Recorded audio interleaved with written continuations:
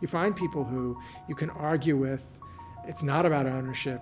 It's about wanting to find the truth, and no one will surrender as long as they believe they're right, but they're not in it to be right. They're in it to find something, and everybody respects everybody, and you arrive at exciting things.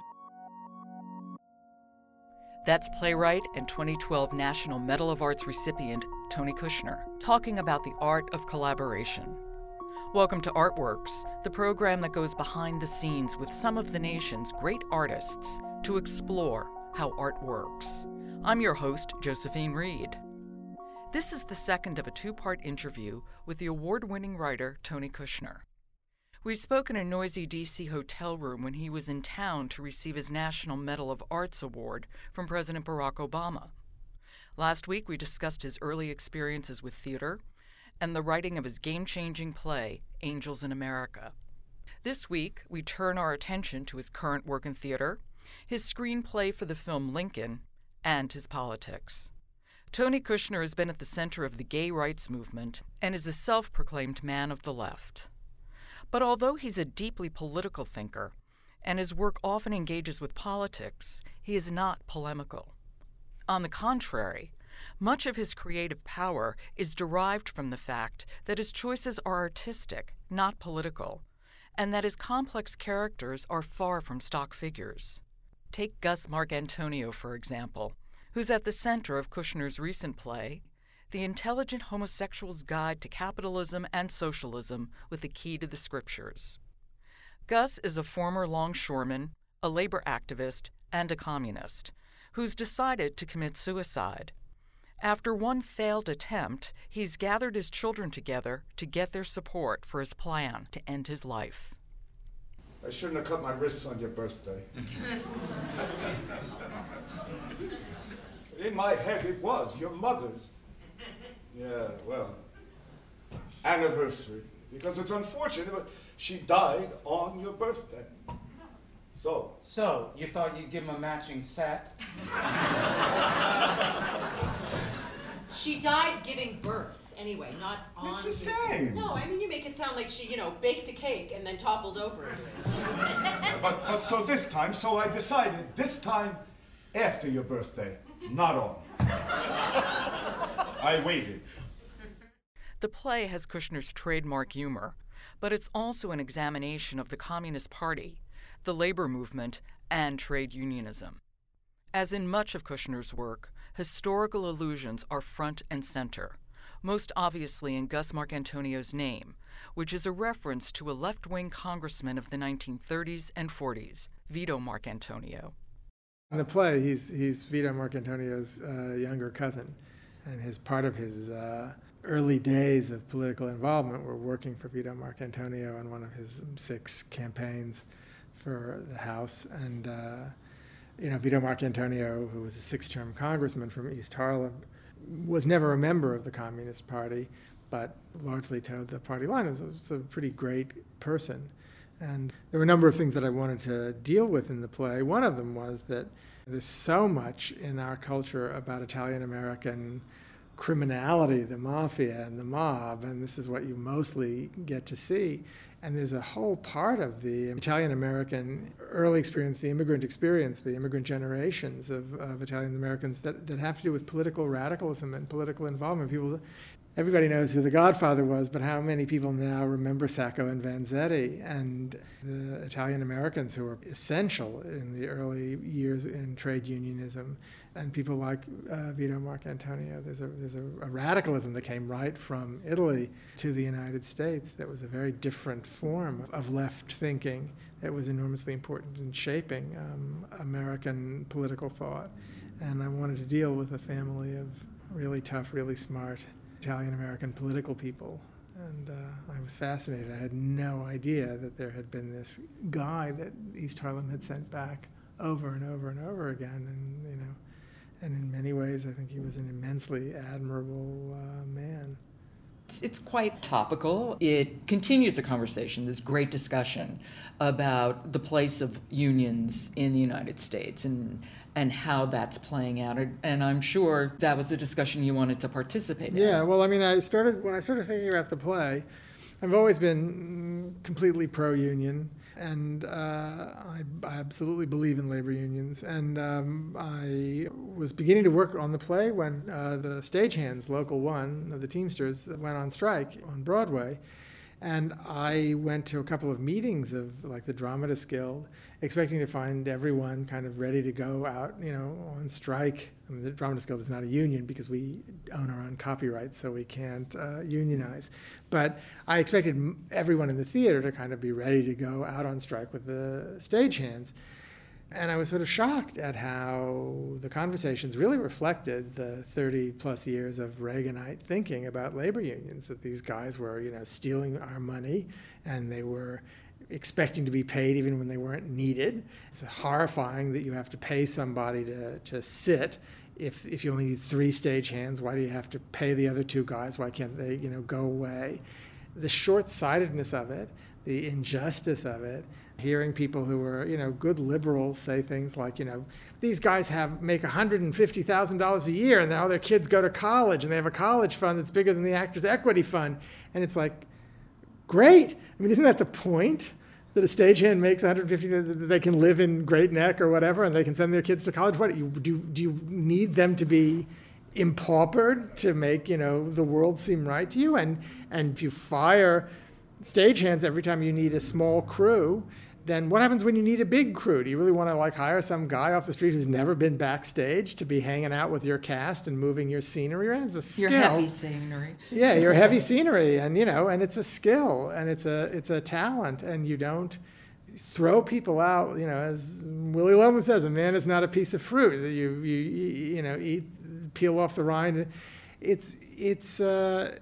I thought, God, these were principles of economic justice that this country really learned the hard way in the Great Depression and the New Deal and in the Wagner Act and the building of labor unions in this country before World War II, and we've forgotten so much of it.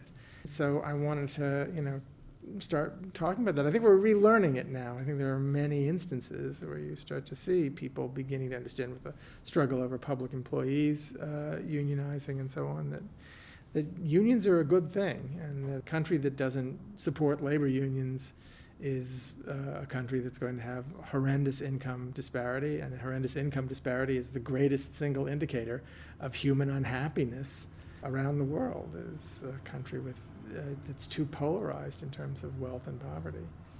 You had been editing Arthur Miller's work you still are, One more volume. For Library of America, and you think about Longshoremen on Stage, you think about A View from the Bridge. Yeah.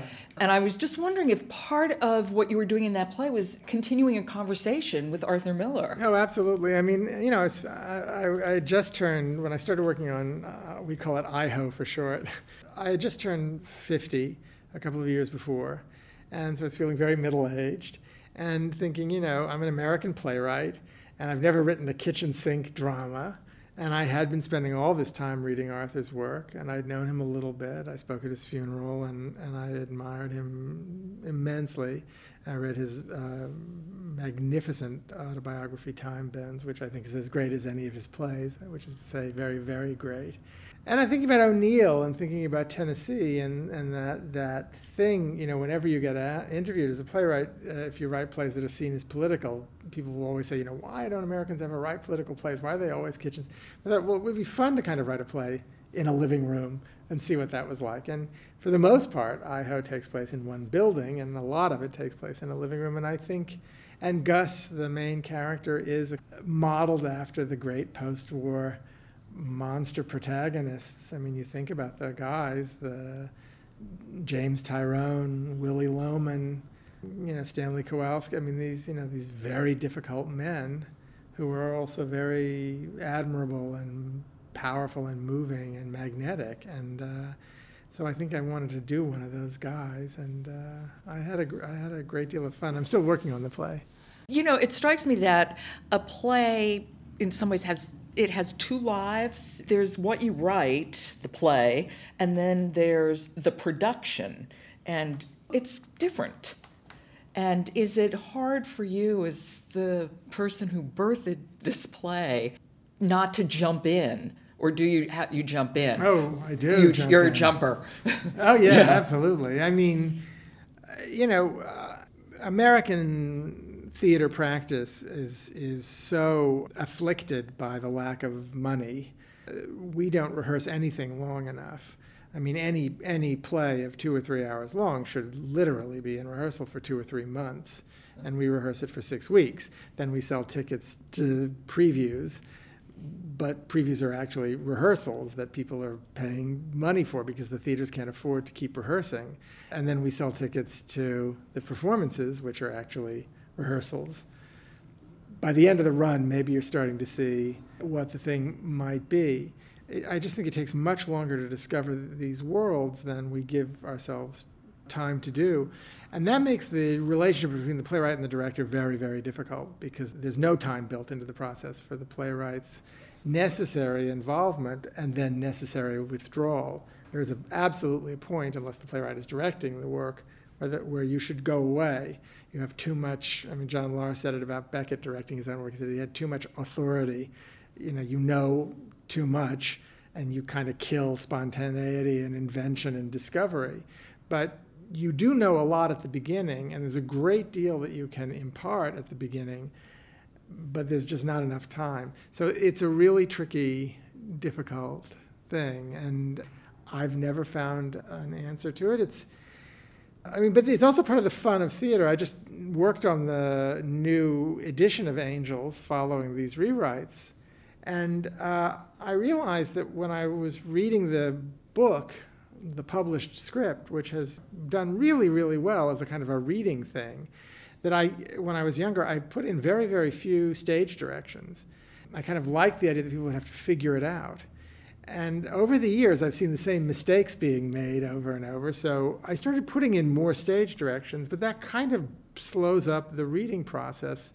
You want the experience of reading a play to some degree contain some of the excitement of watching something on stage, the pacing and the rhythm of it. If you put in too many, O'Neill is our greatest playwright and I revere him, but those stage directions are, John is 4'7" and he has a carbuncle on his nose and red hair and it's like, okay, but what if I can't find somebody that looks like that? Can I cast Christopher Plummer? I mean, it's ridiculous, and when you're reading stage direction somehow that's not the meat of the matter.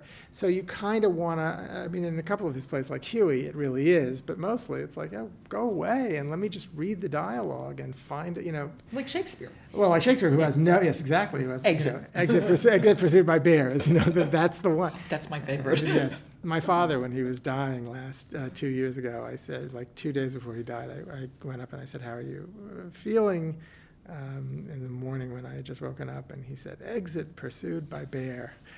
But that's the fun thing, is that you're writing something that isn't ever completely at home in any place. And it has this kind of wonderful ambiguity and ambivalence, amphibiousness almost.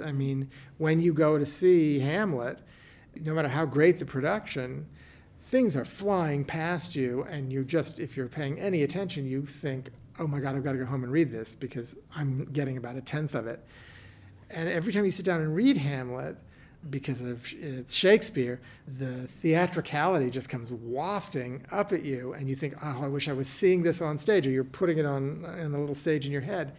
So you're never in one place or the other, and I think that's part of the joy of the form, is dealing with that, strategizing and working with that complexity. You're writing a text that's both a score for a kinetic event, but it's also a book for a reader. And, the greatest playwright that ever lived is also the greatest writer that ever lived, the greatest poet that ever lived. So, those 38 plays or whatever they say there are now, 39 or I don't know, I've lost count. But the canon, the Shakespeare canon is probably, next to the King James Bible, Quran, and Torah, a couple of other books, one of the great indispensables in the world. And it's a book of plays, mostly, sonnets, but. I want to talk about film. Very briefly, you wrote the screenplay for Angels in America. How different writing for film than writing for stage? Well, it's a completely different form in a lot of ways. In some ways, it's similar. You write dialogue, and you have to be good at that. And I find that it's very helpful to know how to construct a scene.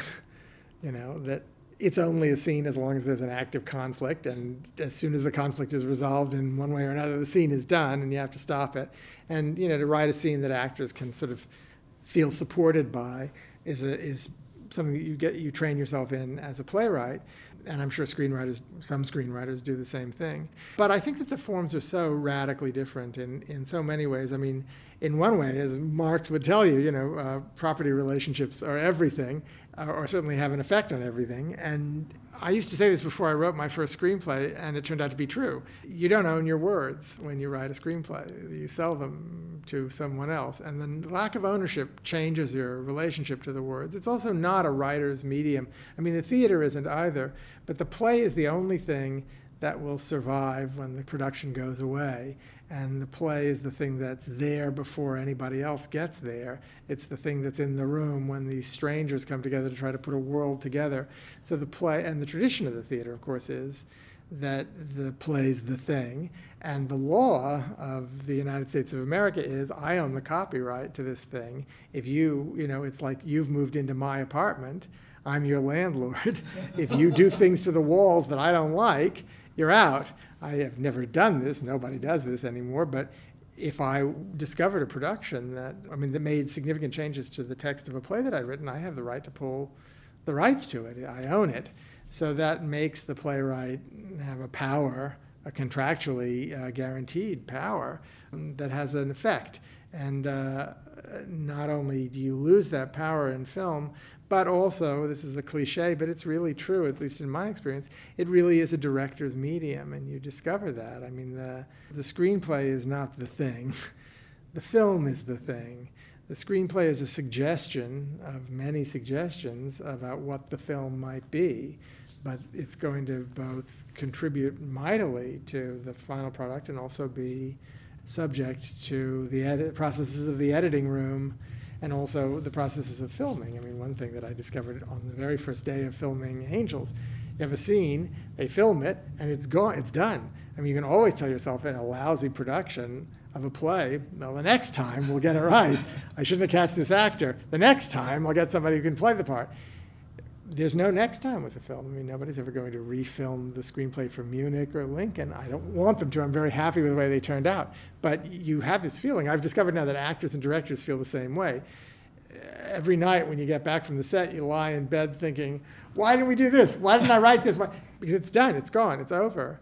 It's a finished thing. And all that ambiguity and ambivalence that I was talking about with the play, the film is a commodity form. It winds up on a DVD or streaming as a file of bits, but it's a finished thing, and it won't change. It's one reason why it's so much easier to watch films than to watch plays, because you can hate them freely if you're hating them, and you know that they're going to be the same now as they will be 70 years from now, or if they're old as they were 70 years ago. They don't alter. And you don't have to work to make them happen. You turn on the machine and they go, like a novel does. A play needs you and makes you do work and enlists you in the joy of it when it's great, which is one of the reasons why it's so much fun, and also enlists you in the agony of watching it flop, which is no fun at all. It's the worst experience. So it's the difference between engaging with a commodity form ultimately and something that's alive and not controllable and not reproducible exactly from night to night. And you're working with all of those things. I learned working on Angels that stage writing, I think, is a little bit heated up to compensate for the cooling distance of however many feet between the edge of the stage and the first row of seats or the last row of seats, that people are not seeing close-ups. So you have to make everything a little bit more charged and electric to kind of, reach out and pull them in. The minute you put that writing on a camera and the camera's like 2 inches from somebody's face and they're talking that way, it's too much. It becomes too hot. And you have to kind of cool it down a little bit. I think it needs for most of it, a slightly cooler, a little will go a longer way in a certain sense. But I love it. I love working. And I mean, I've worked with Mike Nichols and Steven Spielberg. And I'm working on a film for Mike right now and a new film for Steven. And, you know, there are people, you find every once in a while a collaborator. Oscar Eustis was one, Janine Tesori, who I wrote Carolina Changed the Musical with. We're working on an opera together. You find people who you can argue with. It's not about ownership. It's about wanting to find the truth. And no one will surrender as long as they believe they're right, but they're not in it to be right. They're in it to find something, and everybody respects everybody, and you arrive at exciting things. And I feel like I've been immensely lucky that my only 3 experiences as a screenwriter have been with 2 guys I admire immensely as artists and who treat writers with, and certainly treated me and treat me as a colleague. And they're collaborators, and so that's thrilling, and I really enjoy it. I mean, and I just think, you know, and I love movies, I love television, I love watching it, so it's fun to have made a few. Now, with Lincoln, you had to have done a lot of research. Wasn't that years for you? It took 7 years from start to finish for me. Was it hard to stop researching and get writing? I'm still researching. I can't stop reading about Lincoln. It's terrible. I'm now working on 3 or 4 other things that have nothing to do with Abraham Lincoln. And in some ways I'm relieved, but in other ways I'm like, I knew this would happen if I went into this, that I've become one of those Lincoln obsessives. You just fall so deeply in love with him, and the material is so absolutely central to the heart of the human experience, the democratic, our national experience. I mean, the Civil War is the navel within NAVEL. I mean, it's the thing from which everything goes into it and everything comes out of it. And I just think that the issues that he contended with, the ways that he contended with them, the things that he wrote are absolutely essential. And it's a great way to, it's like Shakespeare. You know, it's a way of studying humanity. Euclid's first common notion is this: things which are equal to the same thing are equal to each other. That's a rule of mathematical reasoning. It's true because it works. Has done and always will do. In his book, Euclid says this is self-evident. You see, there it is, even in that 2,000-year-old book of mechanical law. It is a self-evident truth that things which are equal to the same thing are equal to each other. But I'm not going to ever write about him again, I don't think, or at least certainly not in dramatic form. So I need to kind of put him away. I needed to know a lot before I could start believing that I had a right to write about him. You know, you have to get to a point, and you've become sensitive to what that point is in yourself. When you sort of begin to believe yourself, and you're not just making stuff up, you're actually talking with a certain kind of rich knowledge. The problem is that you're a dilettante, and of course it's going to evaporate fairly quickly. Yeah. Okay, National Medal of Arts. Okay. How did you find out? Rocco Landisman called me. Oh, you heard from Rocco? Yes, he called me, I guess 2 months ago or something, when they were calling people, and he had asked to be able to call me. I was absolutely and completely blown away. I mean, I just finished actually having lunch with Oscar, and I was walking down the street, and the phone rang, and it was him. And I'm still kind of stunned. I'm waiting for somebody to say, "Oh, we've made a mistake." We didn't mean you. We meant the British Holocaust historian named Tony Kushner, who's written all those wonderful books. So I'm so happy about it, and so happy to be receiving it from this president who I admire so enormously, and who I think has done such astonishing service to the country and the world. And we got to show the movie to him last November and have dinner with him, and I'm glad that I get to see him again. So it makes this really an amazing... It's like being doubly blessed. Yeah, absolutely. Well, many congratulations. Oh, well, thanks so much. Really, it's really fun talking to you. I really enjoyed talking to you, too. Thanks.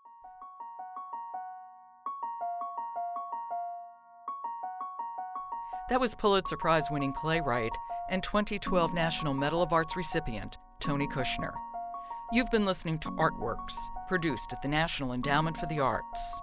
Special thanks to Kyle Warren, Jennifer Kreisman, and the Public Theater. Excerpt from Lincoln with Daniel Day-Lewis, directed by Steven Spielberg, written by Tony Kushner. Excerpt from The Intelligent Homosexual's Guide to Capitalism and Socialism with a Key to the Scriptures, directed by Michael Greif, written by Tony Kushner, presented by the Public Theater and the Signature Theater Company. Excerpt from Opening Credits by Johnny Ripper, from the CD, A Soundtrack for a Film That Doesn't Exist. Used courtesy of Creative Commons and found on WFMU's Free Music Archive at freemusicarchive.org. Adam Campy is the musical supervisor. The Artworks podcast is posted each Thursday at arts.gov. You can subscribe to Artworks at iTunes U. Just click on the iTunes link on our podcast page. Next week, it's a visit to the Galax Fiddle Convention. To find out how art works in communities across the country, keep checking the Artworks blog, or follow us at NEA Arts on Twitter. For the National Endowment for the Arts, I'm Josephine Reed. Thanks for listening.